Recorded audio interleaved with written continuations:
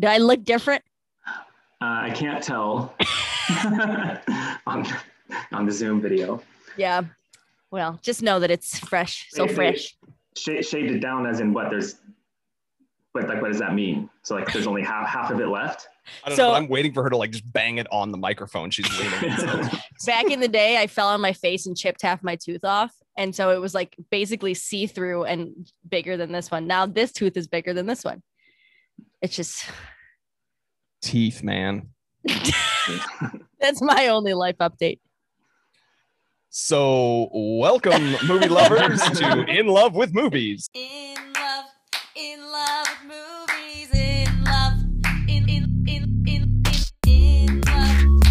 love, Danny and Nick. in love with movies. Da-da-da. I'm Danny. And I'm Nick. And we have another person here. Who are you? My name is Matt. Oh, it's Matt. Hey, Matt. Yeah. Oh, hi, Matt. Hey. Matt is joining us from California, right? That's where you are. Southern California. SoCal. And Matt, how did we meet you? Since, we're BFFs now. Let's talk about our love story. When did we first meet? Biffles, straight biffles. Well, so we were in Cancun. My husband's a nurse. JetBlue awarded him free plane tickets for being a healthcare worker during COVID. And so as our first post-COVID kind of trip, vaccination. We went to Cancun. I was worried because the next day we saw you guys in the restaurant, in the breakfast restaurant. I was like, I don't think they want to hang out with us. I was just worried that you didn't. And then we're like, we'll see you by the pool later. And then you just welcomed us in. I was gonna say, she legit kept discouraging me, being like, they don't actually want to hang out with us, Nick. They were just being nice. And I was like, I'm telling you, we have made a true friendship connection.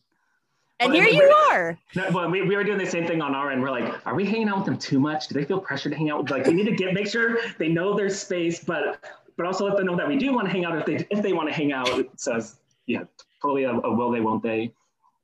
And the breakfast, remember that this was the timeshare breakfast. So we were already with our timeshare agents. Right. So that's why we did. Otherwise, we would have asked to join your table.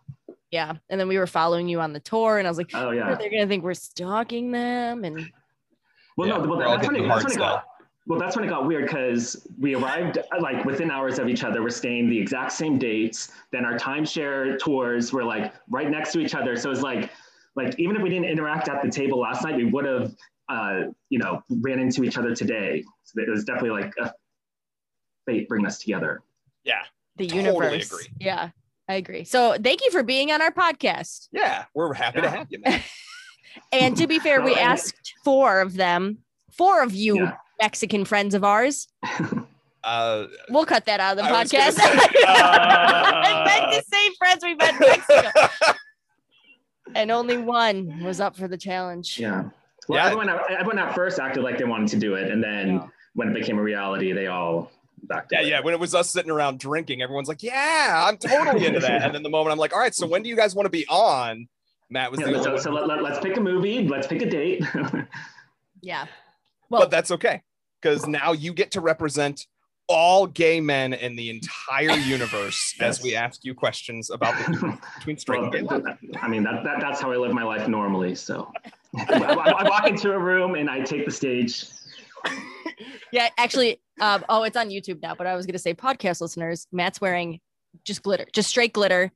I think it's body glitter. It's not actually clothes. It's just body glitter. And then he's got these nipple rings that are like rhinestones. I'm pretty sure if you're gay, you're just born that way. You just glitter all the time, right? Isn't that's correct, right? Yeah, the womb kind of glitters you on the way out. All right, all joking aside, we did bring Matt on because he was kind enough to come speak to us. And we are a straight couple, obviously, but we have other gay friends and things of that nature. And love is love. We love here on this podcast, but we can't really speak to the experience of happening to have that love within a relationship that happens to be with someone of the same sex.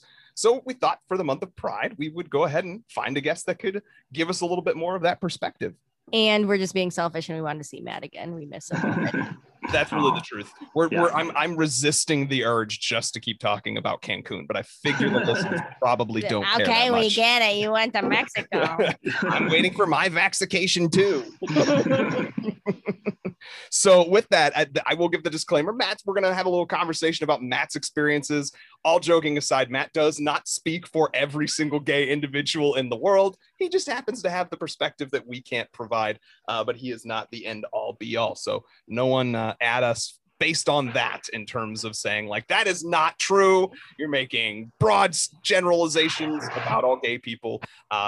Anytime we do that here, just like when we make broad generalizations about straight people and how silly we are, we're doing it mostly in jest. So should we explain what our podcast is? We didn't do that part. I mean, you kind of went straight into other things. I guess you could take a moment and say that. Yeah, we've been going for 20 minutes. Why not? Hey, Nick, what's our podcast? Our podcast is In Love with Movies. What do we do? Well, we try to pick some topic related to love and the nature of love and relationships. And then we also talk about that amongst ourselves and with a guest, as well as a movie that means something and then is kind of maybe become a person or made us the person that we are today. And it's a movie that we love. So, love in life and love of movies, in love with movies. So before we talk about the mushy part, Matt, what movie did you pick? So listeners, listen to the love part. Then if you haven't seen this movie, which you probably haven't, turn it off and go watch it. What movie is it? So the movie's called The Way He Looks. You can get it on Amazon Prime. It's a 2014 Brazilian film that I first saw at Outfest, the LGBTQ plus film festival here in Los Angeles. All right, I'm going to pump the brakes right there just because that's leading into a second part of the podcast where we're going to want your love story with it. So, okay. But it is a fantastic movie, and I told them to not read anything about it, to just go in and watch it blind, because that's how I watched it. And it's always so refreshing to watch like a really, really well done and unique movie when you don't know anything about it going in. So the entire experience is a surprise. Agreed. And I am genuinely very excited to talk about that movie. And listeners, I think you should feel excited to listen about it, and you should go watch the movie first, because there is a correct order in which you should watch the movies we discuss and then listen to our podcast. But before we get to that, I wanted a little bit of your love story. So we've gotten your love story with us. We've gotten a little bit of a preview of your love story with the movie. Why don't you tell us a little bit of your love story with your husband, Brian? So walk us through the sort of story of you all meeting, where you first met each other. What was your courtship like? And I just use that because the dating is what I mean by that. And then, your marriage, and give us kind of a 5-minute summary of all of the important points. 5 minutes. That's a long time. No time limit. Just tell us. No. Well, I need a time limit. I could talk about this for like 2 hours, probably. That's what I was going to say. We could fill the entire. I know I could talk about you for that long. So. Oh, stop it. I could talk about me for that long too. 5 minutes, Matt. Go. Okay.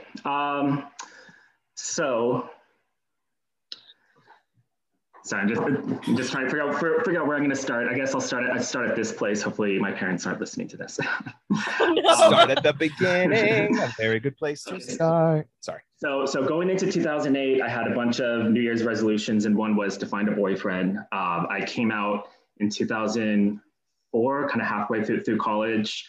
Okay.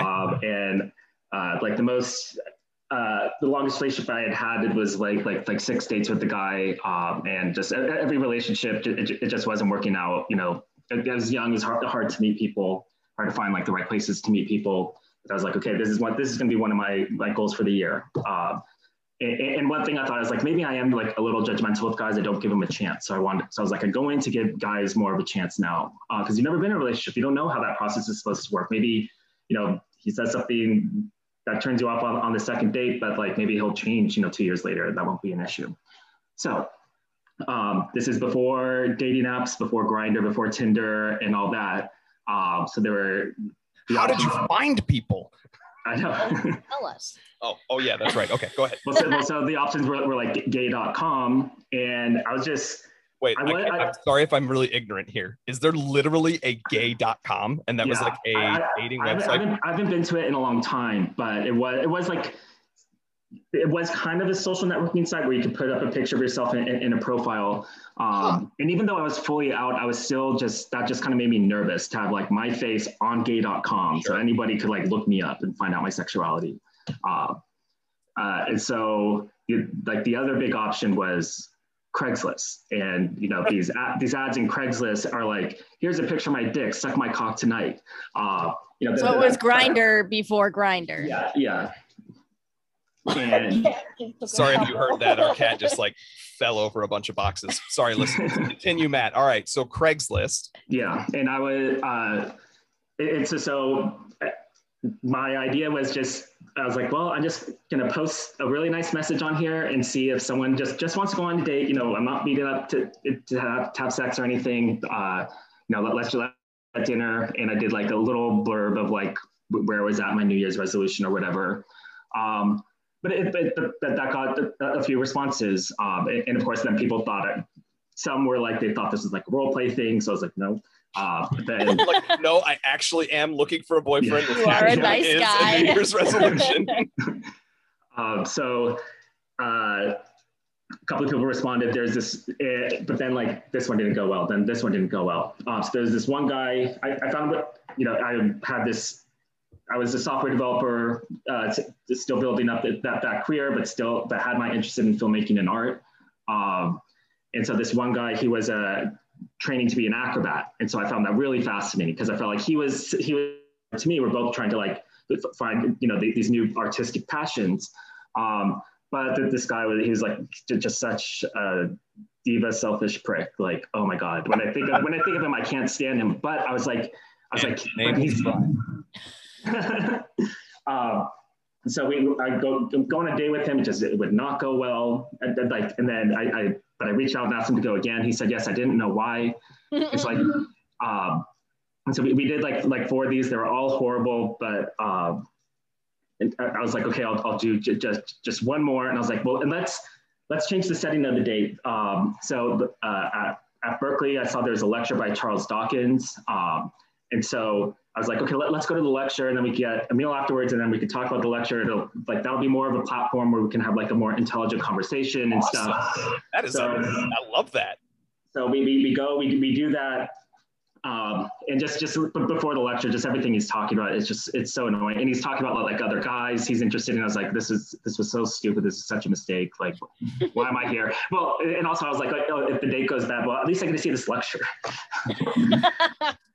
And then so we're walking back to the car, and then he goes, oh, so I have this party here in Berkeley that I'm going to go to. Like, if you just want to go home, that's fine. Otherwise, I guess you want to go.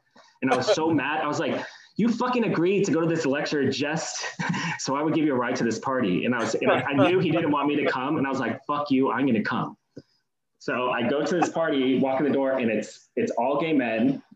He didn't even say that because he wasn't trying to sell the party to me. And I was like, oh, this is great. And so I find out he's volunteering at the Berkeley Free Clinic, and this is a party for the Berkeley Free Clinic. And I was like, oh my God, this is my dream. There's all these interesting gay men here. They all volunteer. So they're probably good people.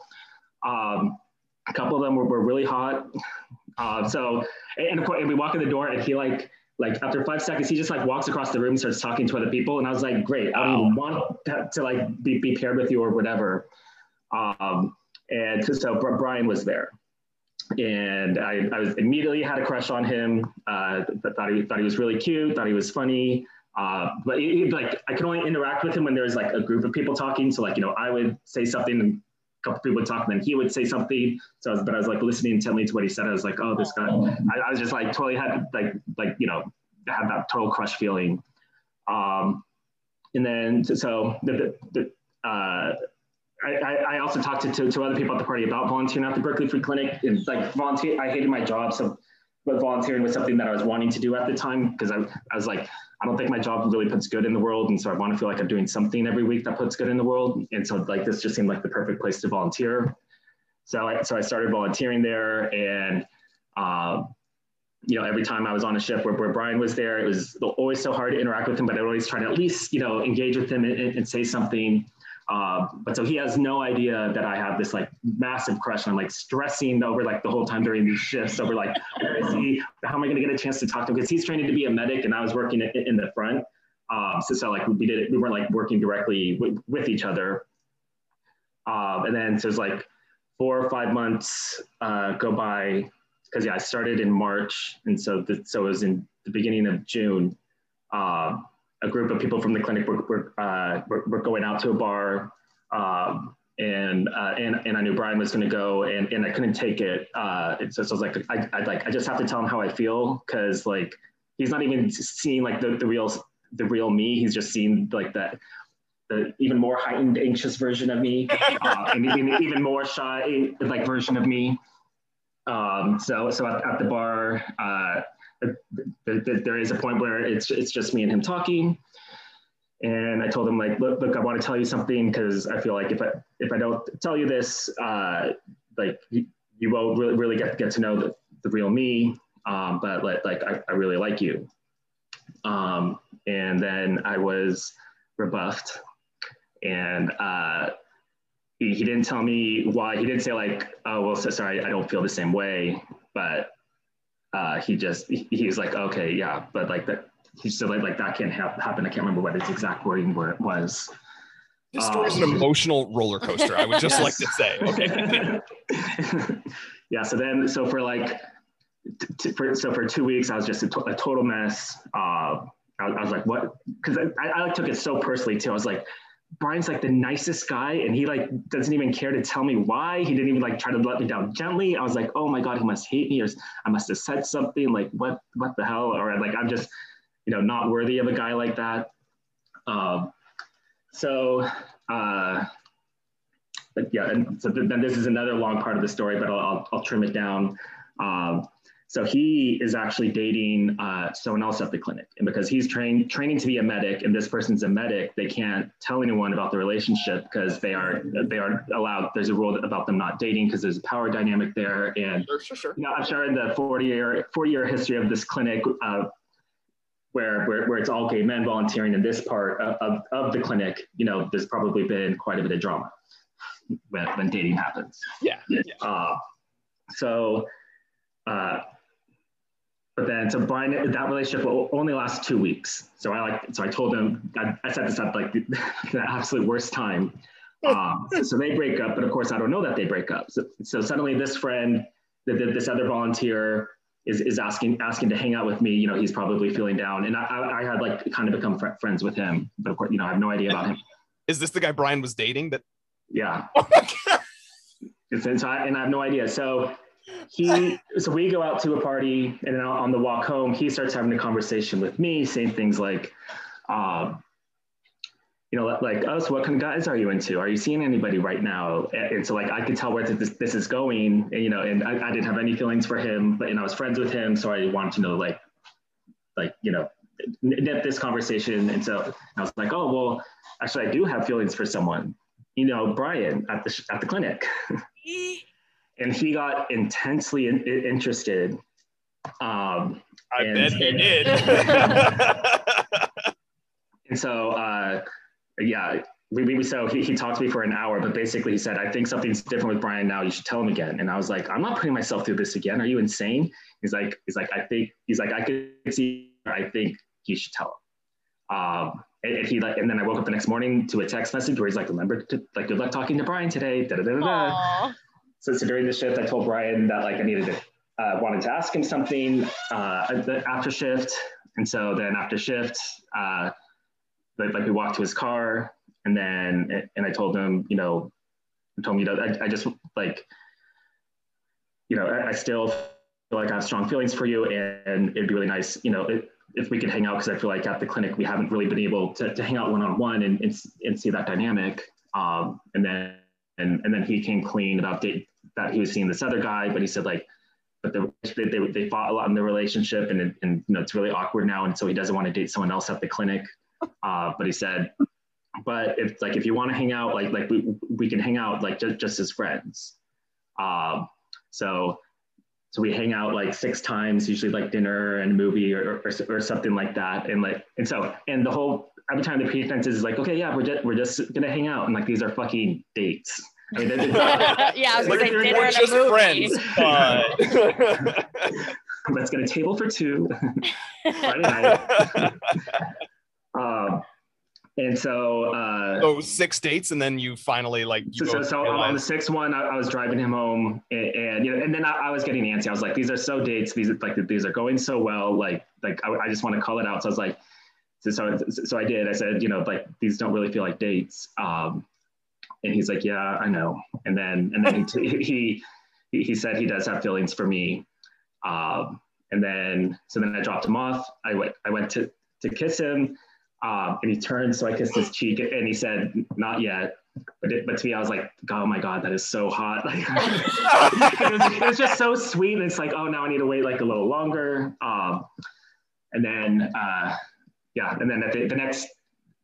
the next time we hung out, it was basically a date, and within like 2 weeks, we were official, and then that was that. Aww. And then 10 years later, we got married, and 3 years later is now. We went to Cancun.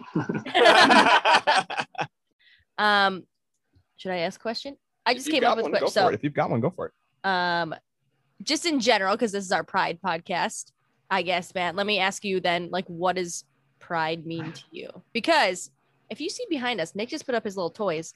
I feel like nowadays, because everything is commercialized and very consumerist and capitalist, like, companies for the month of June are like, I'm gonna put a rainbow on it, and I'll probably buy it. I like rainbows, but that's not the whole meaning of Pride. So what would you say Pride means to you?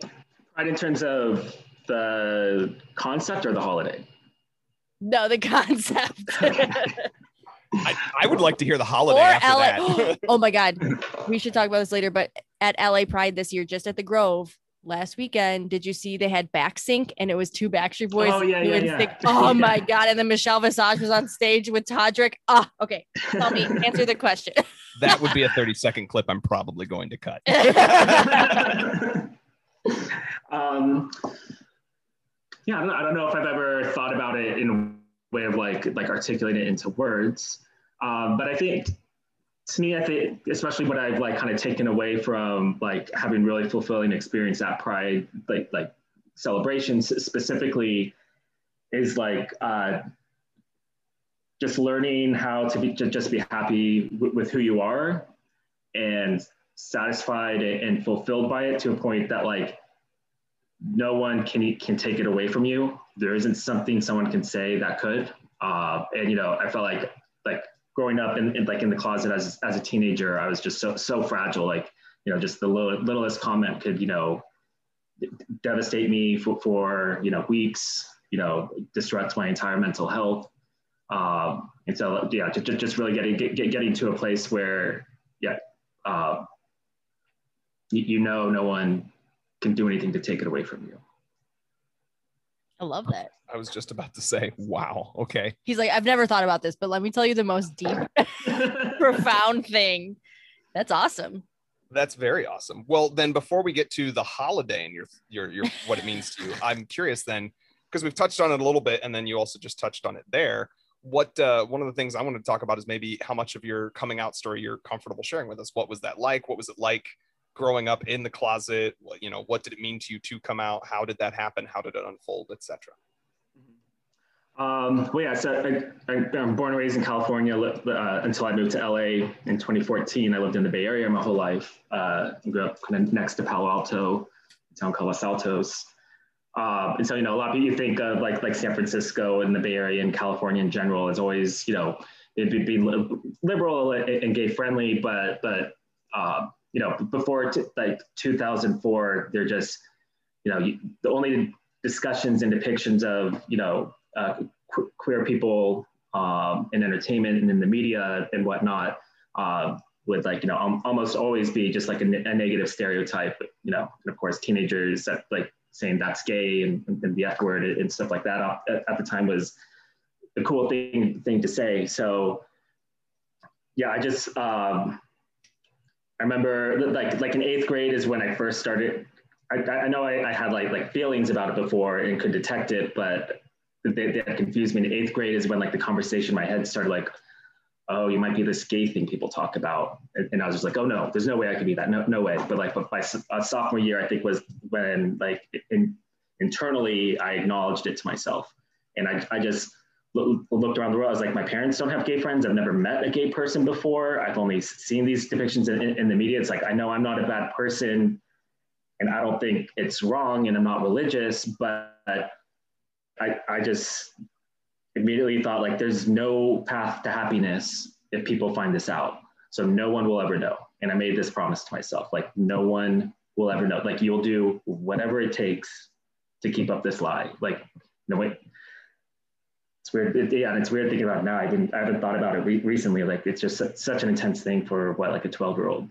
Yeah. That's so heartbreaking. Yeah.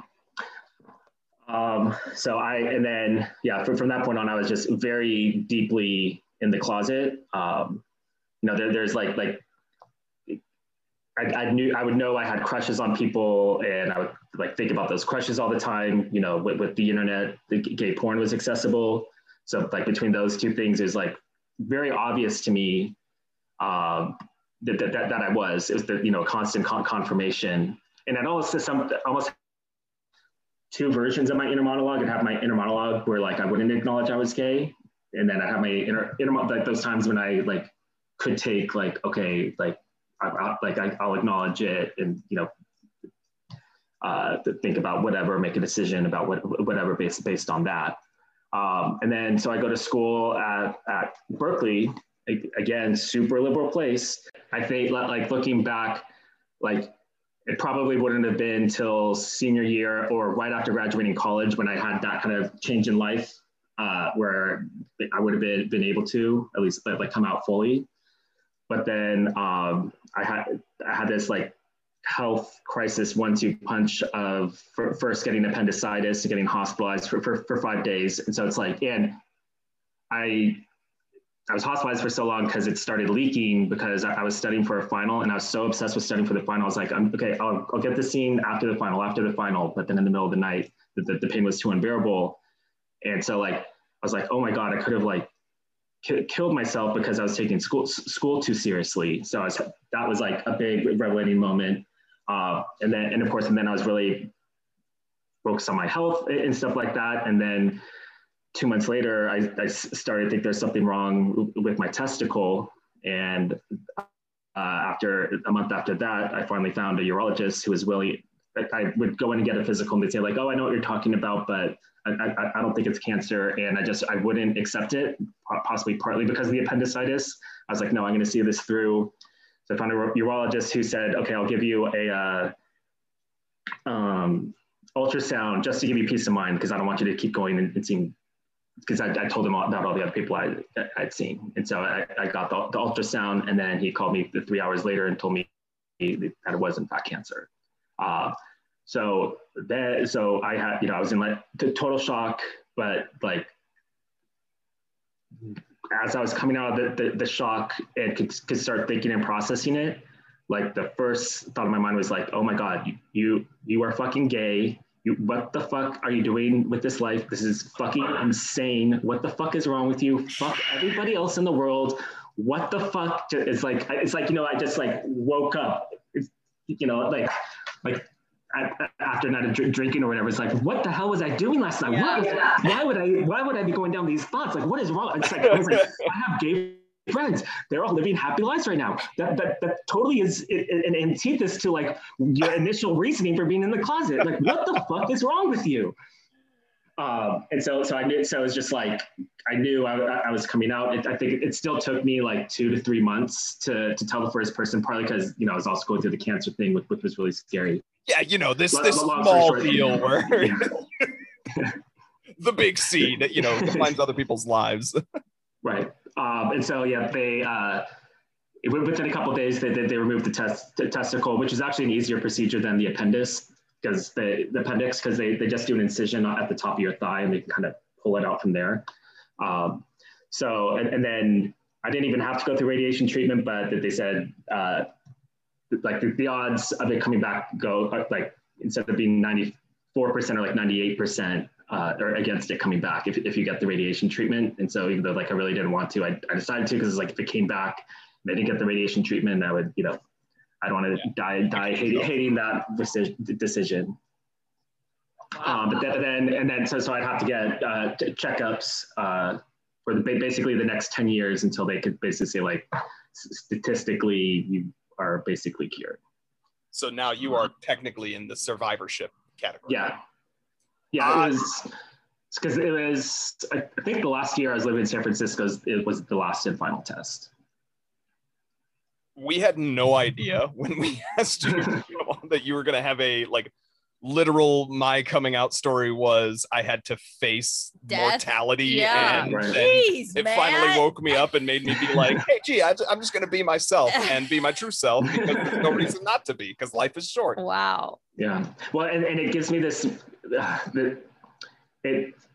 like the only thing that could get me to believe in God is when I think about that experience. Because it totally, I mean, it changed, not just for being gay, it changed the way I look at kind of a lot of things. That's what started my like interest in like art and taking filmmaking and storytelling, like saying like, oh, that maybe that's actually would be the fulfilling thing I would want to get out of my life, not just do the career that everyone else says you're supposed to do that, is, impressive to society or whatever. And it's like, fuck all these other people. I don't care what they think. So yeah, and so I had this weird relationship with the cancer experience, because obviously it was devastating, really difficult. And like, my hair started graying the second half of college because of all the anxiety I was going through. Well, that probably plus all the anxiety I was in, just being in the closet before that. I didn't want to call you out, but I had thought a couple of times like that you seem more gray than someone should be for your age. So yeah, now I understand why. Like. Yeah. So yeah, it's a very complicated relationship with cancer, because it's like, well, I don't want that to, if I could change it, I wouldn't change that. But obviously, I mean, it all like for getting cancer too, like mine was a very straightforward process. So I'm also like fortunate about that. But yeah, it's just weird, but I guess I can't change it in its life. So that's mind-blowing. And to give our listeners a moment to process this, I'm gonna hope you'll forgive me, I'm gonna bring an opportunity for levity. How close to the whole Tom Green and kids check your balls was this, out of curiosity? Because that song, it came out, I think that song helped me.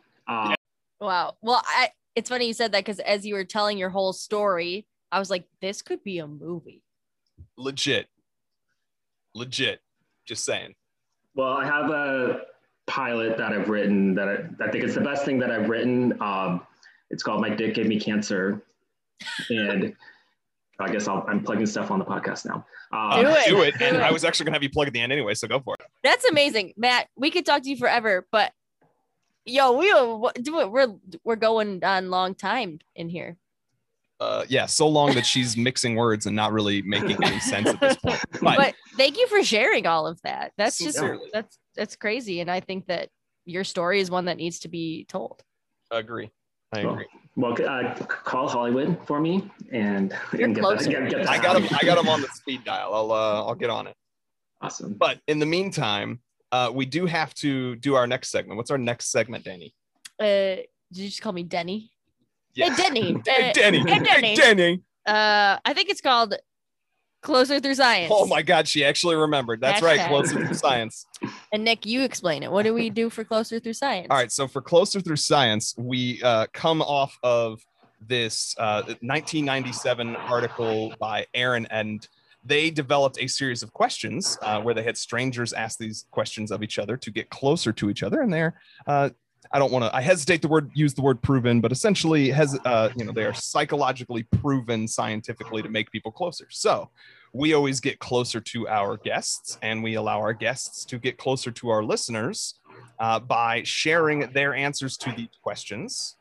And then from there, listeners, you can get closer to us and each other by sharing with the hashtag Closer Through Science. So, Danny, what is our Closer Through Science question going to be for Matt?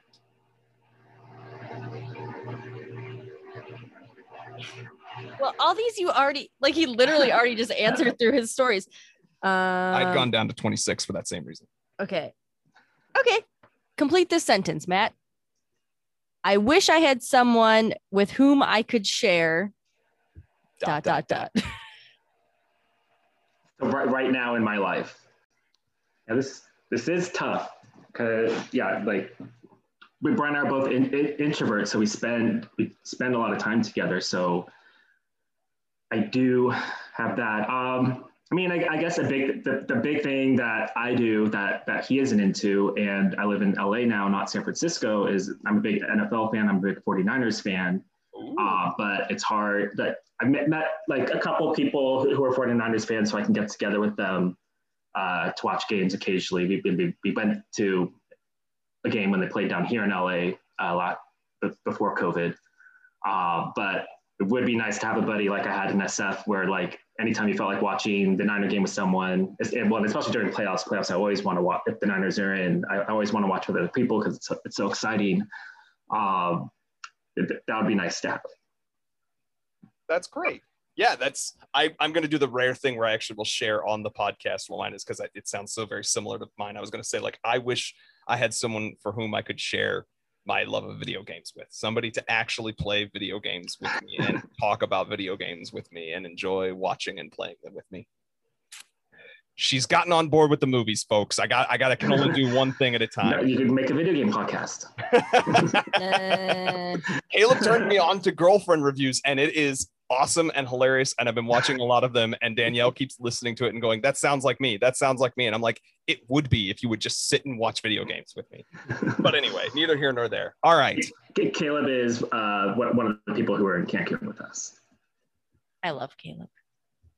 I love you. I mean, we just made lifelong friends. So, well, that is going to bring us to our break. We're going to break briefly, everyone. We're going to break. You're going to hear a little bit of us talking about plugging something, and we're probably going to use the restrooms before we then continue our conversation about our movie for the portion of the podcast, the With Movies portion. And Matt, once again, what is the movie that we will be discussing? The Way He Looks. All right, and we'll see you in a minute. In love with movies. Da-da-da. In love with movies. Da-da-da. Do you have something you want to talk about before we bring it all back? And we're back. Okay. Welcome back, movie lovers. Welcome back to In Love with Movies. And now we are going to be discussing the movie The Way He Looks. The Way He Looks, 2014. Some basic information that Matt gave us in the first half. Already, it is a Brazilian foreign language film, so be ready to read those subtitles if you do choose to watch it. It is on Amazon, available for streaming as well. And I noted as I was looking through some other kind of notable things I try to look up in advance, it was submitted by Brazil in that year for the Oscar consideration for foreign language films. What won that year? I don't think it was accepted even as a final. So what happens for the foreign language film category? Every country selects a movie. They have a committee or something that chooses a movie to represent their country for that category, and then 5 of them are chosen as the nominees. Oh, so that was the movie that represented Brazil that year. Yes. Right. So that's a big deal. Yeah. Yeah. I mean, it's essentially them saying this is our best film from our entire country. Exactly. And I will say, Matt, this is the first time I've ever watched a foreign film, or maybe not ever, but I rarely ever watch like indie or like international film festival. Even though in Chicago, like we had a big international film festival, and we always get like Ellen would give us tickets if we wanted it. And I was like, I'm working on her cinematic education. When others this season of the podcast have helped with that a great deal. I appreciate it. Yeah, because I liked it. Which I'm going to talk about at the end, but yeah, I'm very glad that we watched Spoilers. it. Spoilers. Well, while we're on that subject, I think film festivals are really fun, and Chicago must have an LGBTQ plus one. Oh, I'm sure. And so, and I'll get into this more later, but watching this film with a gay audience is so much fun. And I mentioned Outfest is the Los Angeles one. It's my favorite audience to watch movies with. And so when you get to watch a good movie at that festival, it's so entertaining. And sometimes the bad ones too, because like everyone's just laughing hysterically and whatnot. That is the best to watch with a crowd of people, is the worst movies and the best movies. Right. Well, before we get into Matt's love story with this, then, should we give the Danny's Dingle? Man, I'm never prepared for these things. You're not supposed to be prepared. This is your improv skills. This is what you bring to the table. Insert music here. Ding. Time for Danny's Dingle. High school. Brazil. Portuguese, not Spanish. Not close. Blind boy. Everyone is mean. New kid, curly hair, very attractive. Inappropriate for me to think he's attractive. Secret love. The end. Okay. Well, that gives a decent summary without giving too many spoilers or what I think, because if I'm being totally honest, listener, and Matt, please don't judge me too harshly.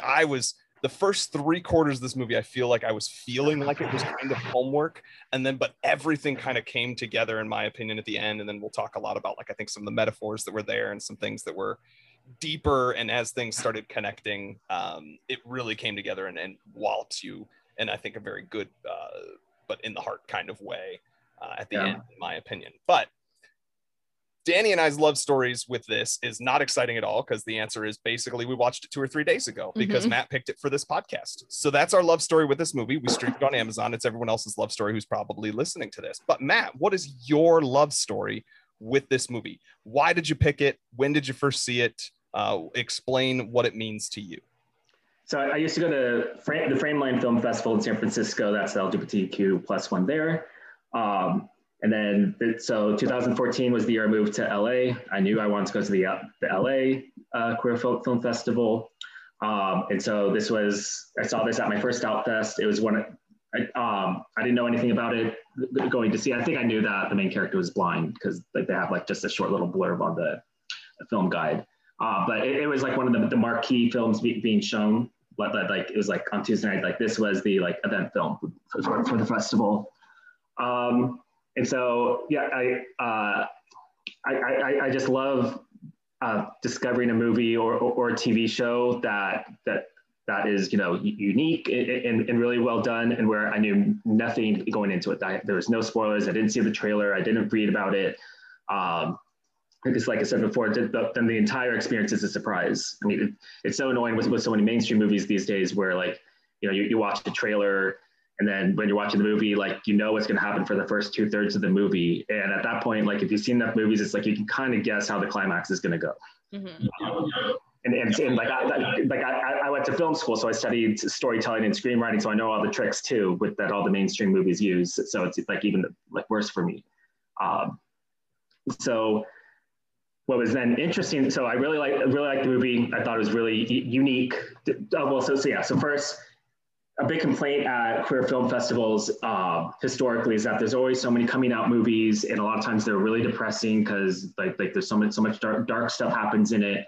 Like where are the movies just about gay life? And so I thought this is just such a nice coming out story, but the whole sequence of events is like telling this person, seeing how they react to it. It is still it's still just about someone who happens to be gay, and what's really going on in the story is something else. And it's not an exploration of his sexual identity. It's an exploration of his sexuality and his first experience falling in love and having a crush.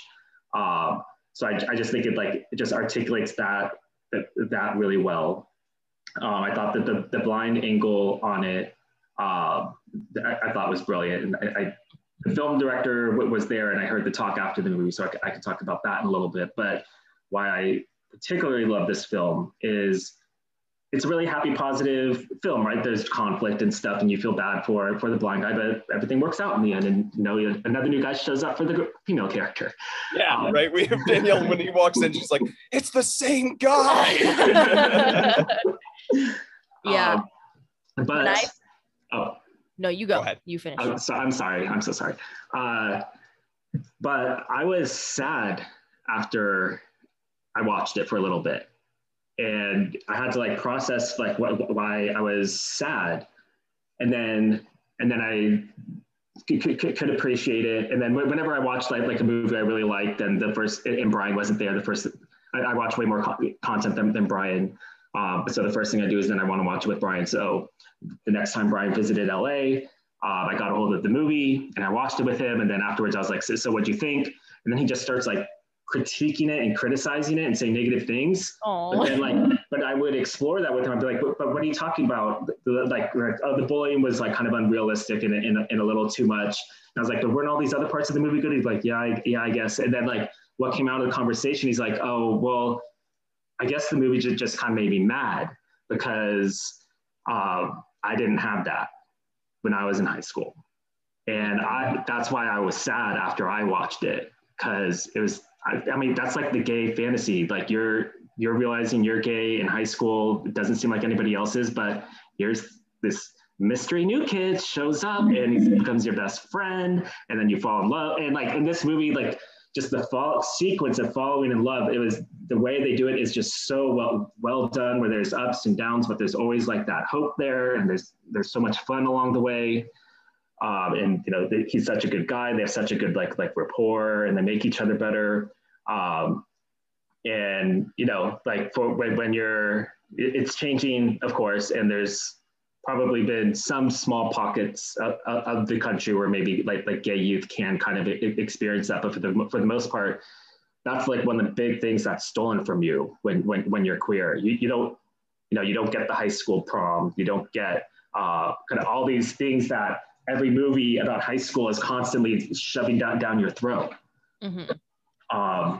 And so for this movie to have a tone that is so positive and cute and adorable and easy to digest, to then cause this like huge, complex, powerful reaction, like the film has just always stuck with me. I just think the filmmaker did such an incredible job with it on so many levels. And it put me through, like me and Brian both through like a little mini therapy session. Yeah. I will have to say I was very relieved, because as listeners of this podcast and my friends and Nick knows, I hate like depressing movies. So when I saw it was like an international like film festival, I was like, oh no. About gay sexuality. No. I just like going in, I was like, it's gonna be dark. He's blind. Oh my gosh. Yeah. Which that reveal within like, it's only in the first few minutes, but I do feel like when they're first at the pool, it's not obvious until they get up to leave, and then she like helps him, and then you're like, oh, he's blind. But well, I saw it on the little snippet too that he was blind. But that actually got me into it, because you know I work in disability, so like I really appreciate, like I'm sure you do, like seeing people represented on the screen that aren't normally represented. And there's not a ton of movies, and it wasn't about him really being blind. It was about, like you said, his journey through high school and like finding love, and he just happened to be blind. Yeah, and just happened to be gay. And as you said, and it's fascinating to me, you heard you and your husband had that reaction that Brian, like anger, one sadness, because it is the fantasy robbed from you. I think you're right about it being so very similar. And I'd like to think that some of that has changed, but and that goes to show how much has changed even in the last like 10 years. You know what I mean? Like that when you were in high school, we were talking about it earlier. And I can remember what it was like being in high school, and things like, you know, the word gay being thrown around. You know, it's not that long. I mean, the one thing I did note at one point while we were watching this is it felt very real. Like, I think that's the thing that attracted me the most to it at the end, especially, is like, you're right, that love story. And yes, it happened to be about him being gay too, but just the sort of the dynamics, the anxiety around high school and the social circles and trying to be cool and trying to be accepted. And they focus mostly on the fact that he's blind with regards to that. But obviously I think that's designed intentionally to be sort of the more opaque lens that you are then dealing with the subtlety of his homosexuality being there as well. Right. Yeah, no, I loved it. And like, for me, the themes that I related most to were, first of all, that little slutty girl in high school, like that was me. And she was like messing around with the clearly gay guy. That reminded me of my best friend. Danny. Yes, who was also me. But also just the idea of like, it's subtle in the movie, but like learned helplessness about like parents not wanting him, because he's blind, to do the same things that everyone else's age would and how that affected him. And like that subtle additional relationship with his parents, I thought was really interesting and added like a dynamic to the movie that made it, for me, very like, again, real. Like I see that with a ton of the students that I work with. The reason they aren't able to do half the things they're not able to do, like when he couldn't put the keys in himself, like he always had to have someone else put the keys in. He could do it, right? But like someone else has always done it for him. And I thought that was super, super interesting. Yeah. Go ahead, Matt. I just thought, I mean, it just made me realize all these like just very specific things that like a blind person would go through. I just hadn't considered, because I haven't had like a friendship or anything with someone who is blind. And especially, and then thinking of like, what a blind kid, like in high school, what's that like? And the one line argument with the parents and over and over. Yeah, sorry. The one line that really got me was when he like the first time he hangs out with oh my God, when Giovanni hangs out with Leo. Leo hangs out with Giovanni. Leo's the blind. Giovanna, I think is the. Oh, Giovanna. Wait. The girl? I'm talking about the girl, right? Yeah, wait, what's the guy's name? Gabriel. So Leo's the blind kid, falls in love with Gabriel. When they're like first out to eat and they're just like becoming friends. And he's like, have you seen that video about the cat in the toilet? And then he goes, oh. Because he hasn't seen the video. And that's another thing that like in this movie made it so realistic, of people are like, you want to go to the movies? Oh, but it doesn't mean he didn't want to go to the movies, it's just like, it's different for him. So I just thought that subtle part as well. It just made it so real. And like, in the disability world, just so relatable. Do you think, Matt, or did they say anything, since you did get to see the creators speak a little bit about this, that the blindness was being used intentionally as a sort of metaphor for the difference of the gay experience? Like I had that thought, especially with regards to his parents being so overprotective, and it's sort of like we hear that story a lot, even of like accepting parents sort of being like, well, I'm accepting of you being gay, but I'm just worried because it would make your life really hard. I can remember having that conversation with my mom at some point in high school where like I wasn't, but she kind of at some point for whatever reason expressed like, I of course would accept you. I would just worry about you because it would make your life so much more difficult because of the world we live in. And I feel like that's kind of the same thing that was happening with regards to his blindness. It's like they're like trying to protect him, trying to keep the world from hurting him because he's blind. And I'm wondering if it was intentional to be like, well, same thing in terms of trying to protect your children because you're gay. Yeah, well, and I think I'll get to the director in a minute. One thing when I rewatched it this time that I realized made it so effective is like being a gay teenager and you're not out to anyone, and no one at your school appears to be gay. It's so isolating and so lonely. And so through this film, you saw it like through his blindness, where that's just another thing that makes him so isolated. I think it just really brings up those feelings of those conflicts and kind of what he's going through. So in terms of the filmmaker, I don't remember the filmmaker saying that specifically. What I do remember him saying was his concept. So he first made a short film that did really well, and then the three main characters he brought from the short films. Then he developed the characters and stories further to make this feature film. He originally came up with the concept because, like, growing up, he would hear like homophobic things like being gay, it's just a fetish, it's just a physical attraction. So he's like, well, what if a blind person is gay? Like they can still be gay, and what does that mean? And it's not necessarily a physical attraction because he can't see the other person. And like in the case of this movie, he never is able to touch Gabriel that much until the end when they're really close, but he's already developed feelings for him. So he wanted to show kind of what that would look like. And so I've always thought this film is like a good thesis for, that being gay is related to love. It's not like, a fetishization or a physical thing. I love that. That thought literally never occurred to me until you just said it now. But yeah, absolutely. And that totally is true. And it's that deeper connection to the person. But oh, wow. Thank you. Yeah. Because like when I watched the film, I didn't consider that too. So when you said that, I was like, oh my God, that's so brilliant. Yeah.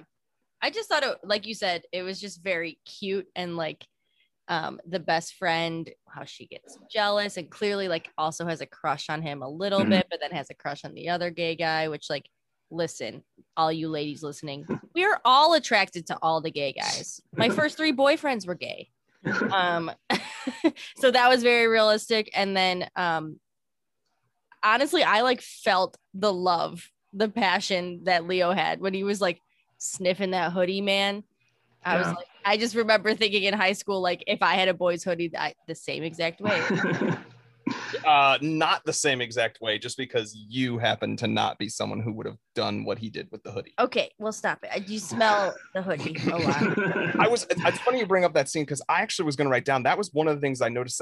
And I feel like it's part of what made me, I'm trying to think of how I said the early romance parts seem very subtle and slow to me. And I wasn't sure if that was because it's a Brazilian film and it's not like, you know, the same American sensibilities that I'm used to, or if it was maybe because it was gay or something like that. But when you're watching that first part and the two of them hanging out, it really does feel, to me at least, like not your stereotypical romance. There's not this obvious attraction there. They're not doing some of the camera angles or the music cues to really play it up.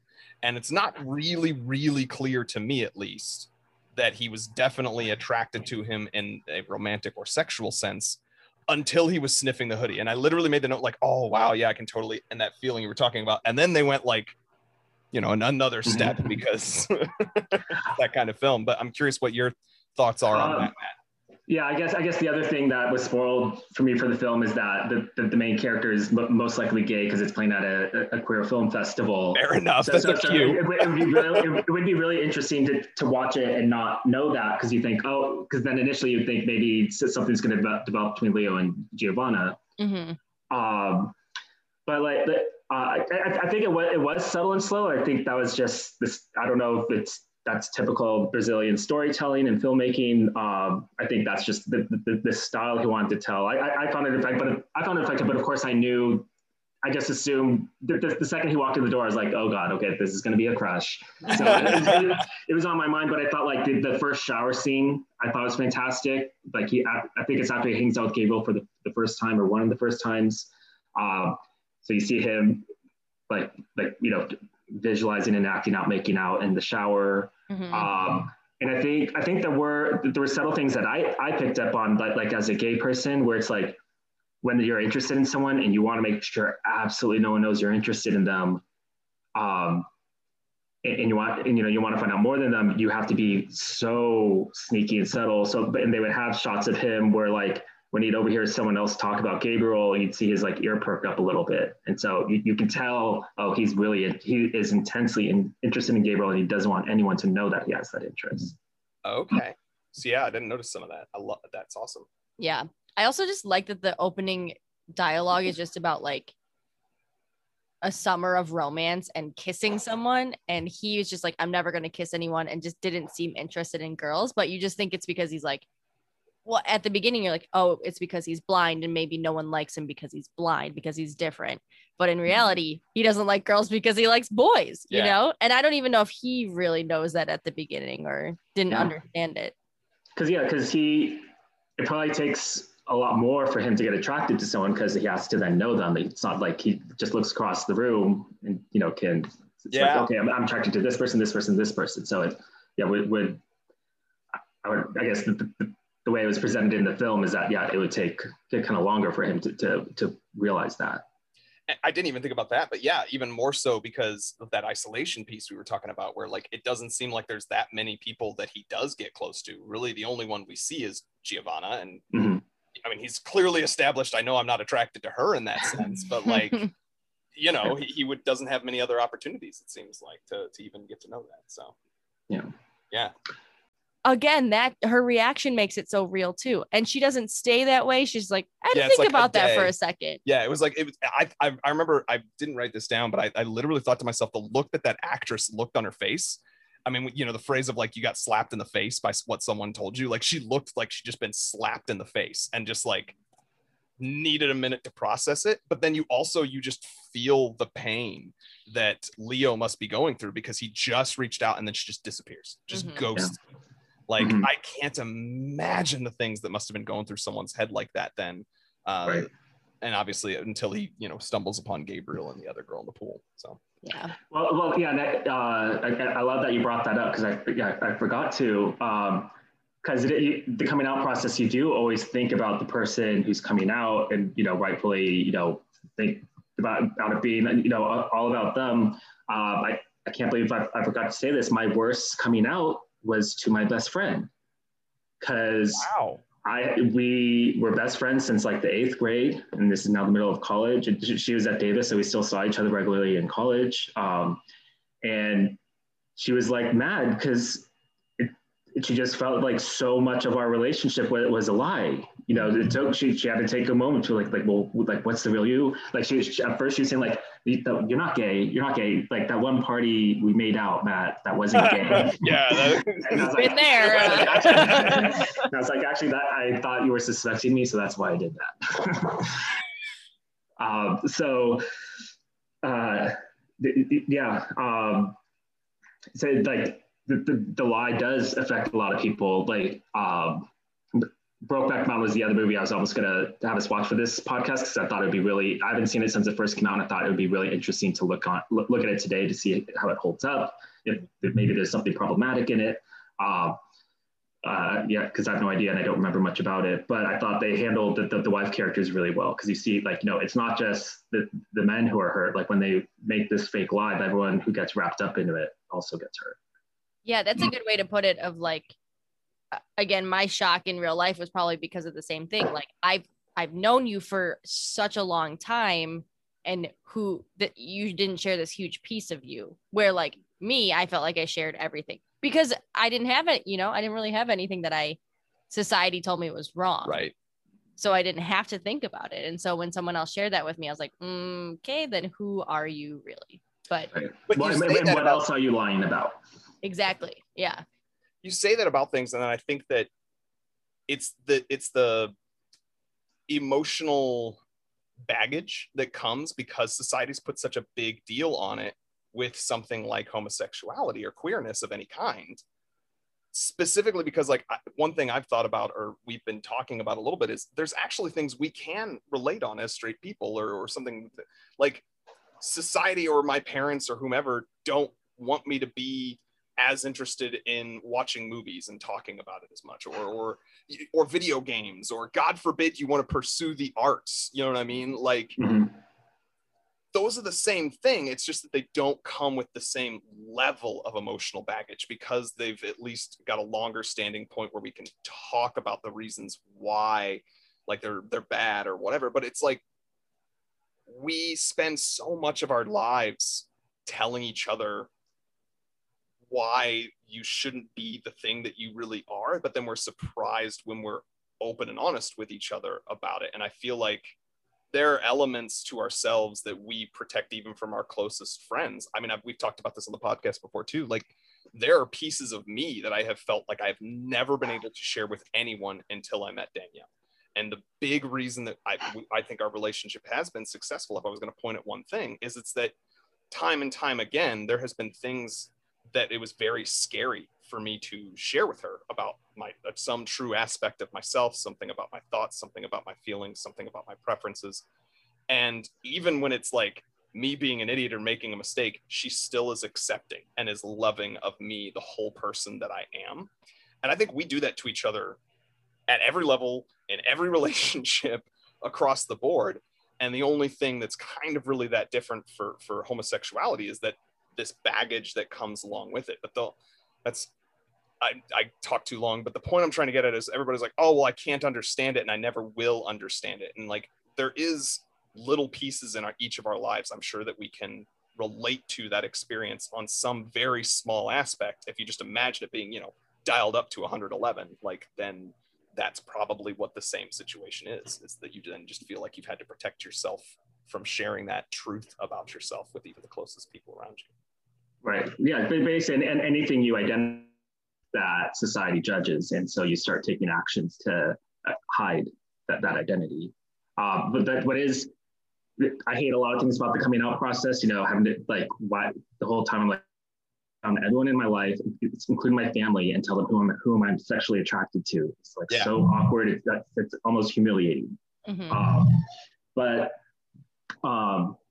but the coming out process kind of in general, not just sitting down and having those conversations, but realizing this thing about yourself and taking actions to like uncover who you really are.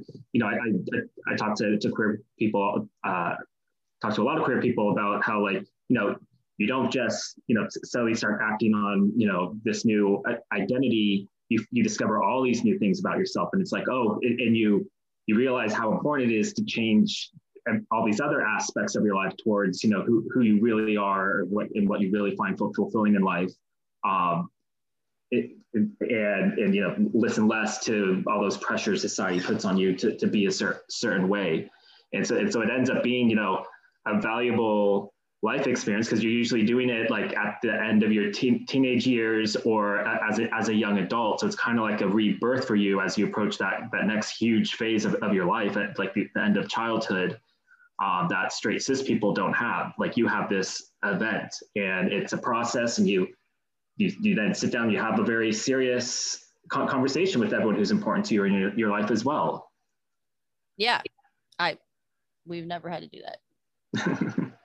Yeah, and I think there's something about human development, and in fact, I've it's not my actual field of psychology, but I've taken a couple of classes in it, and those sort of ceremonies and those that really help you put bookends on the different chapters or aspects of your life and really make you reflect on what's important to you, can be very important and very meaningful. I mean, it's the things like, that's why we have, like, there's cultures that have things like quinceañeras. Like, they're supposed to be like this is an important stage. Like, you're an adult now, and you should be like going through a transitional period as a result of that. But that's a really great point, that sort of gay people, queer people have that almost built in. It's a silver lining to what is usually a very, like you said, dark tale. But I think your experience speaks to that a lot, though. And maybe that's why you're so in tune with it, is because your experience of deciding to start coming out to people came as a result of, again, just sort of a like, I'm going to reevaluate everything in my life because I'm very much intimately aware of how short it can be. Right. It can, like, overnight instantly change, let alone be taken away. Yeah. There's a Tim McGraw song called Live Like You're Dying. And that's the perfect thing. But yeah. All right. Well, I don't know that we have much else to discuss about the movie. Is there anything that you had in your notes, Matt, that you really wanted to make sure you got off your chest? Another thing, you know, we've talked about a number of them, just all these just little threads that they have in there, where like the story is so basic, you know, but something about it works, but like really, really well. And one thing, his desire to move away, I think a lot of gay kids fantasize about moving away. Like, a lot of gay kids go to a school on the other side of the country when they go to college, because they want to get away from this whole structure where they built up this whole lie and want a chance to try something new, especially if, like, you know, you're just going away for a semester. So then it's like, there's no stakes here. You know, I could act on these feelings, see what happens, and I go back and I never see those people again. So I thought that was just a great element that they had in there. And then it's just, of course, fun to see him then struggle back and forth, because now Gabriel's here and maybe he wants to stay. Yeah, I was thinking that too. I was like, is there a part 2 to this movie? A sequel? But so that moment in that last scene, or almost last scene, where they're talking about being drunk at the camp, and Leo has just that great line where he's like, "Oh, that's weird. When you know, you must not have drank that much, because, you know, the other night when you kissed me." Or, you know, that he doesn't say that, but you know, you said you were drinking and didn't remember anything from the night. And so, like, when I watched it in the theater, I think because, you know, there's that tension because we don't know what's going to happen. Mm-hmm. There was such a loud laughter, but like a happy laughter, because, you know, like, it's a really smart thing to say. It's just that, like, release of that tension. Yeah. I loved that scene, especially for like all of what you all are talking about. And then I literally wrote, so this reminded me, I did have something else. I wrote down this quote. It was such a great line. Eventually, after they talk about that, he then says, "If you stole a kiss, how would you give it back?" And that's the line that then leads into them actually kissing and then hugging. And I was like, that is writing right there. That is like, wow. And then on what you're saying in terms of like feeling it, and I don't know if these actors are gay or not, just as that guy was convincing as blind, but I mean, we were just watching something the other day, like what's the show we've been watching lately? Happy Endings. And there's like scenes where people are kissing and it's supposed to be passionate, it's supposed to be meaningful, and you're just like, oh, that looks like me trying to like, if I like somebody forced me to kiss my sister or something, if I had a sister, and like, you know, not being pleasant at all.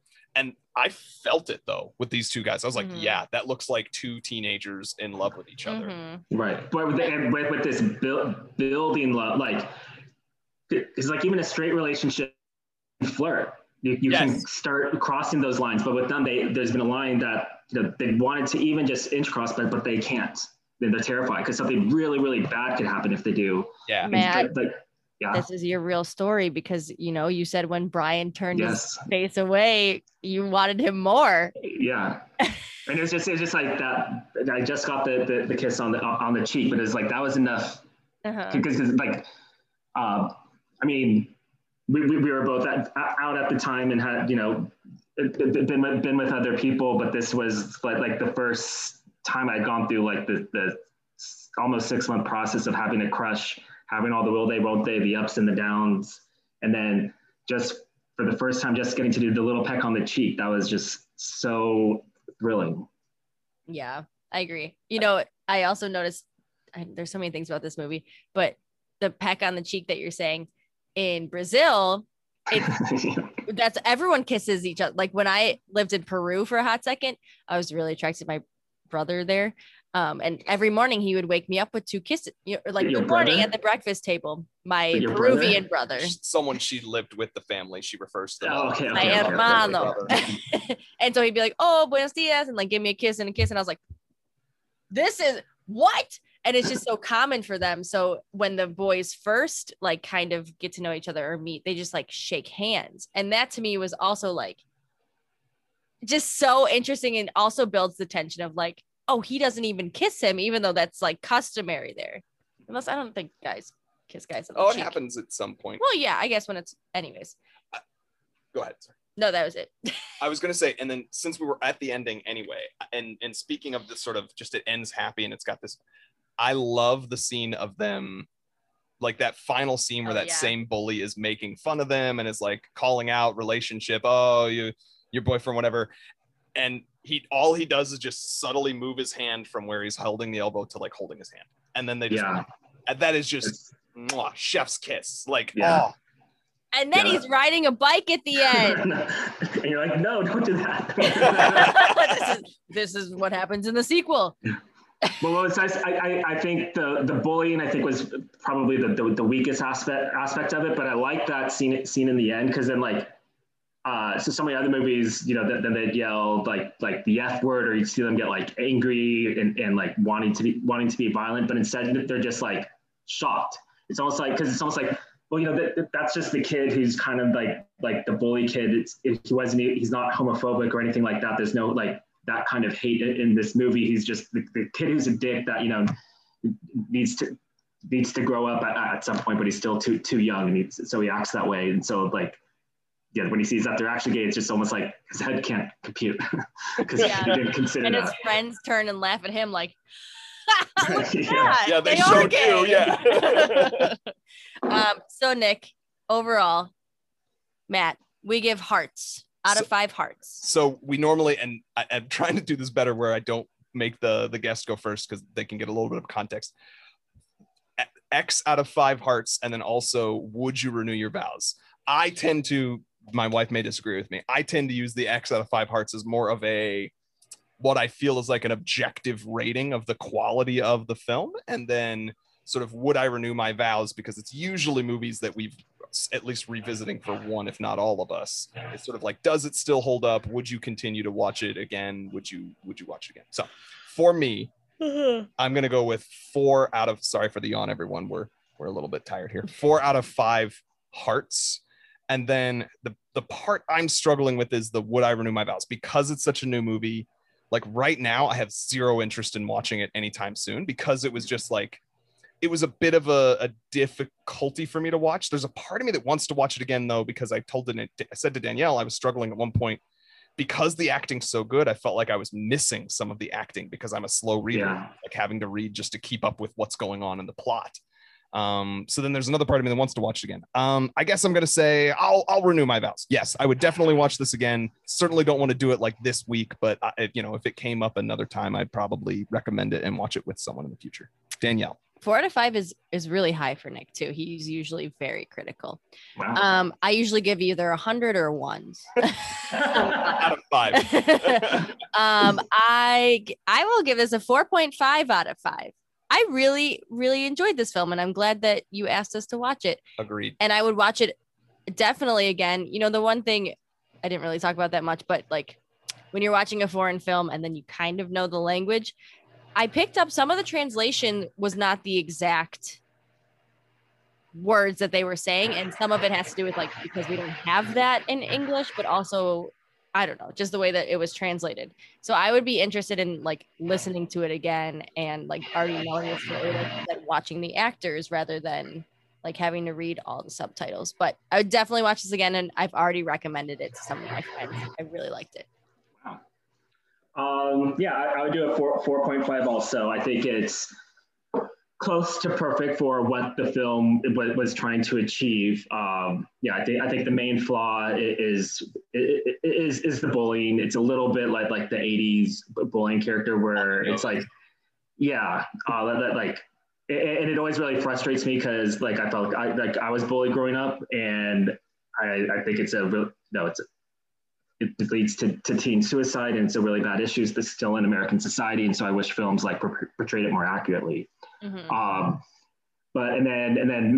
The other flaw maybe is some of the dialogue lines. I'm glad you said that. I had a feeling that it was likely the case that the lines either couldn't be translated properly or just weren't translated well. Silly. Yeah, they said silly a lot. I don't think that was actually the word. Okay. And then there are just a couple dialogue lines that it almost took me out of the movie. It's what? It's a really bad, poorly written line. But you have to remember, a lot of times it's not the screenwriter writing these translations. It's just someone whose job is to translate between two languages, and they aren't doing artful writing. They're just doing a scientific process. So that's always an issue when you watch foreign films. It's presented in a way you're getting the art as it was intended, but you can't. The only way to do that is to learn the language. Yeah. I would definitely renew my vows. I was really interested to watch it again because I remembered all the main plot points from the movie, but I definitely remembered that the story was basic. Like I said, it's a just very simple, straightforward story that is well done. But I was since then, I've seen a lot more gay content and maybe more complex queer stories, and so maybe I look back on this and be okay, for its time, it felt more revolutionary, but now there's better things out there. But I thought it held up really well.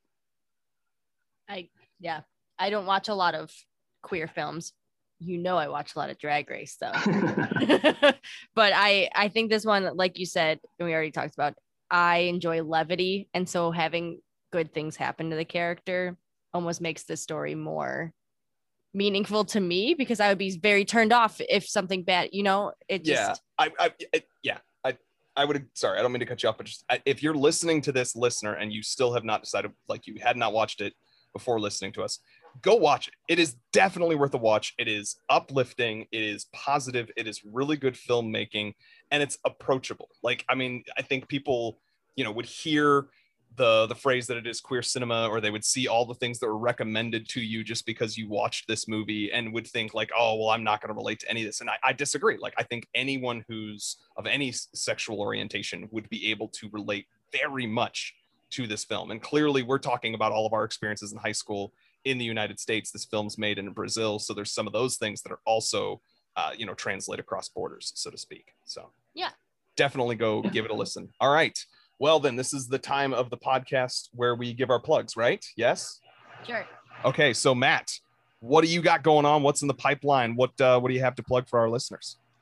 Well, you can see during COVID, I used to do live sketch comedy at theaters around Hollywood. During COVID, we did a much more digital focused presence because that was the only option. And so even though we're coming out of COVID now, we really like the digital stuff we're doing. So if you want to see any of the latest content we're making, you can go to our Instagram, Ooch Comedy. That's OOCH Comedy, all one word. And see whatever stupid poop joke we put up lately. All right. Yeah. Ooch Comedy. That's nothing else coming up another pipeline. You got what? How often do you all release videos? It varies. We'll have a week where we release 4, and then so sometimes we'll go 3 weeks. But like right now, we're working on a Queen's Gambit musical parody because apparently they announced that they're going to do a Queen's Gambit musical. That's fun. We thought it was really ridiculous. So, but this video has been more involved, so we've been working on it. We've been doing other stuff in the meantime too, but we've been working on it for over a month. But hopefully it'll be done in the next week or 2. That's awesome. I just followed you. Oh, all right. And Danny, do you have anything to plug? What's coming up for you? Yeah, y'all. I got promoted. So I'm on the next level of comedy sports. I'm in minor league. So I will be making my also digital debut in August.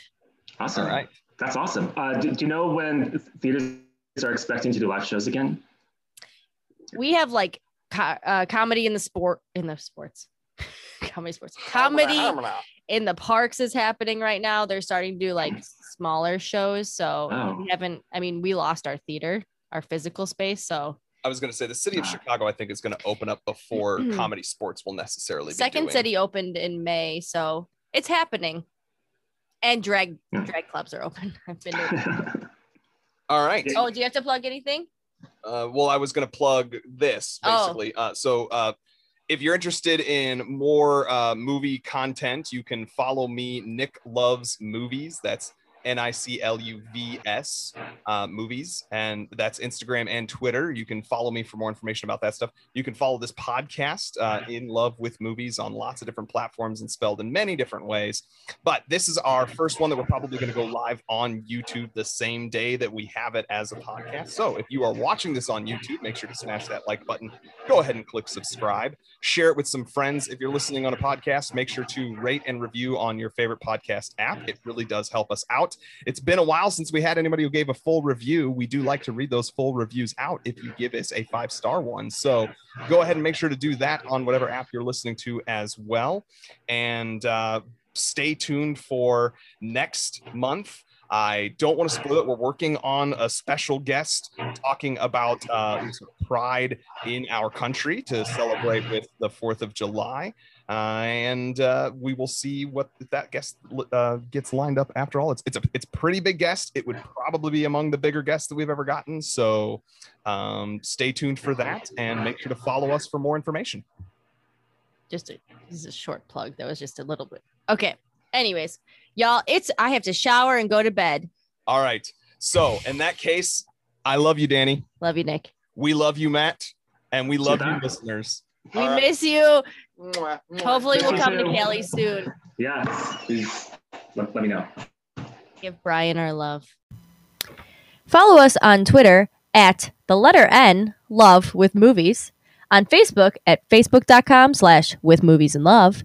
And on Instagram and TikTok at inlove_with-movies.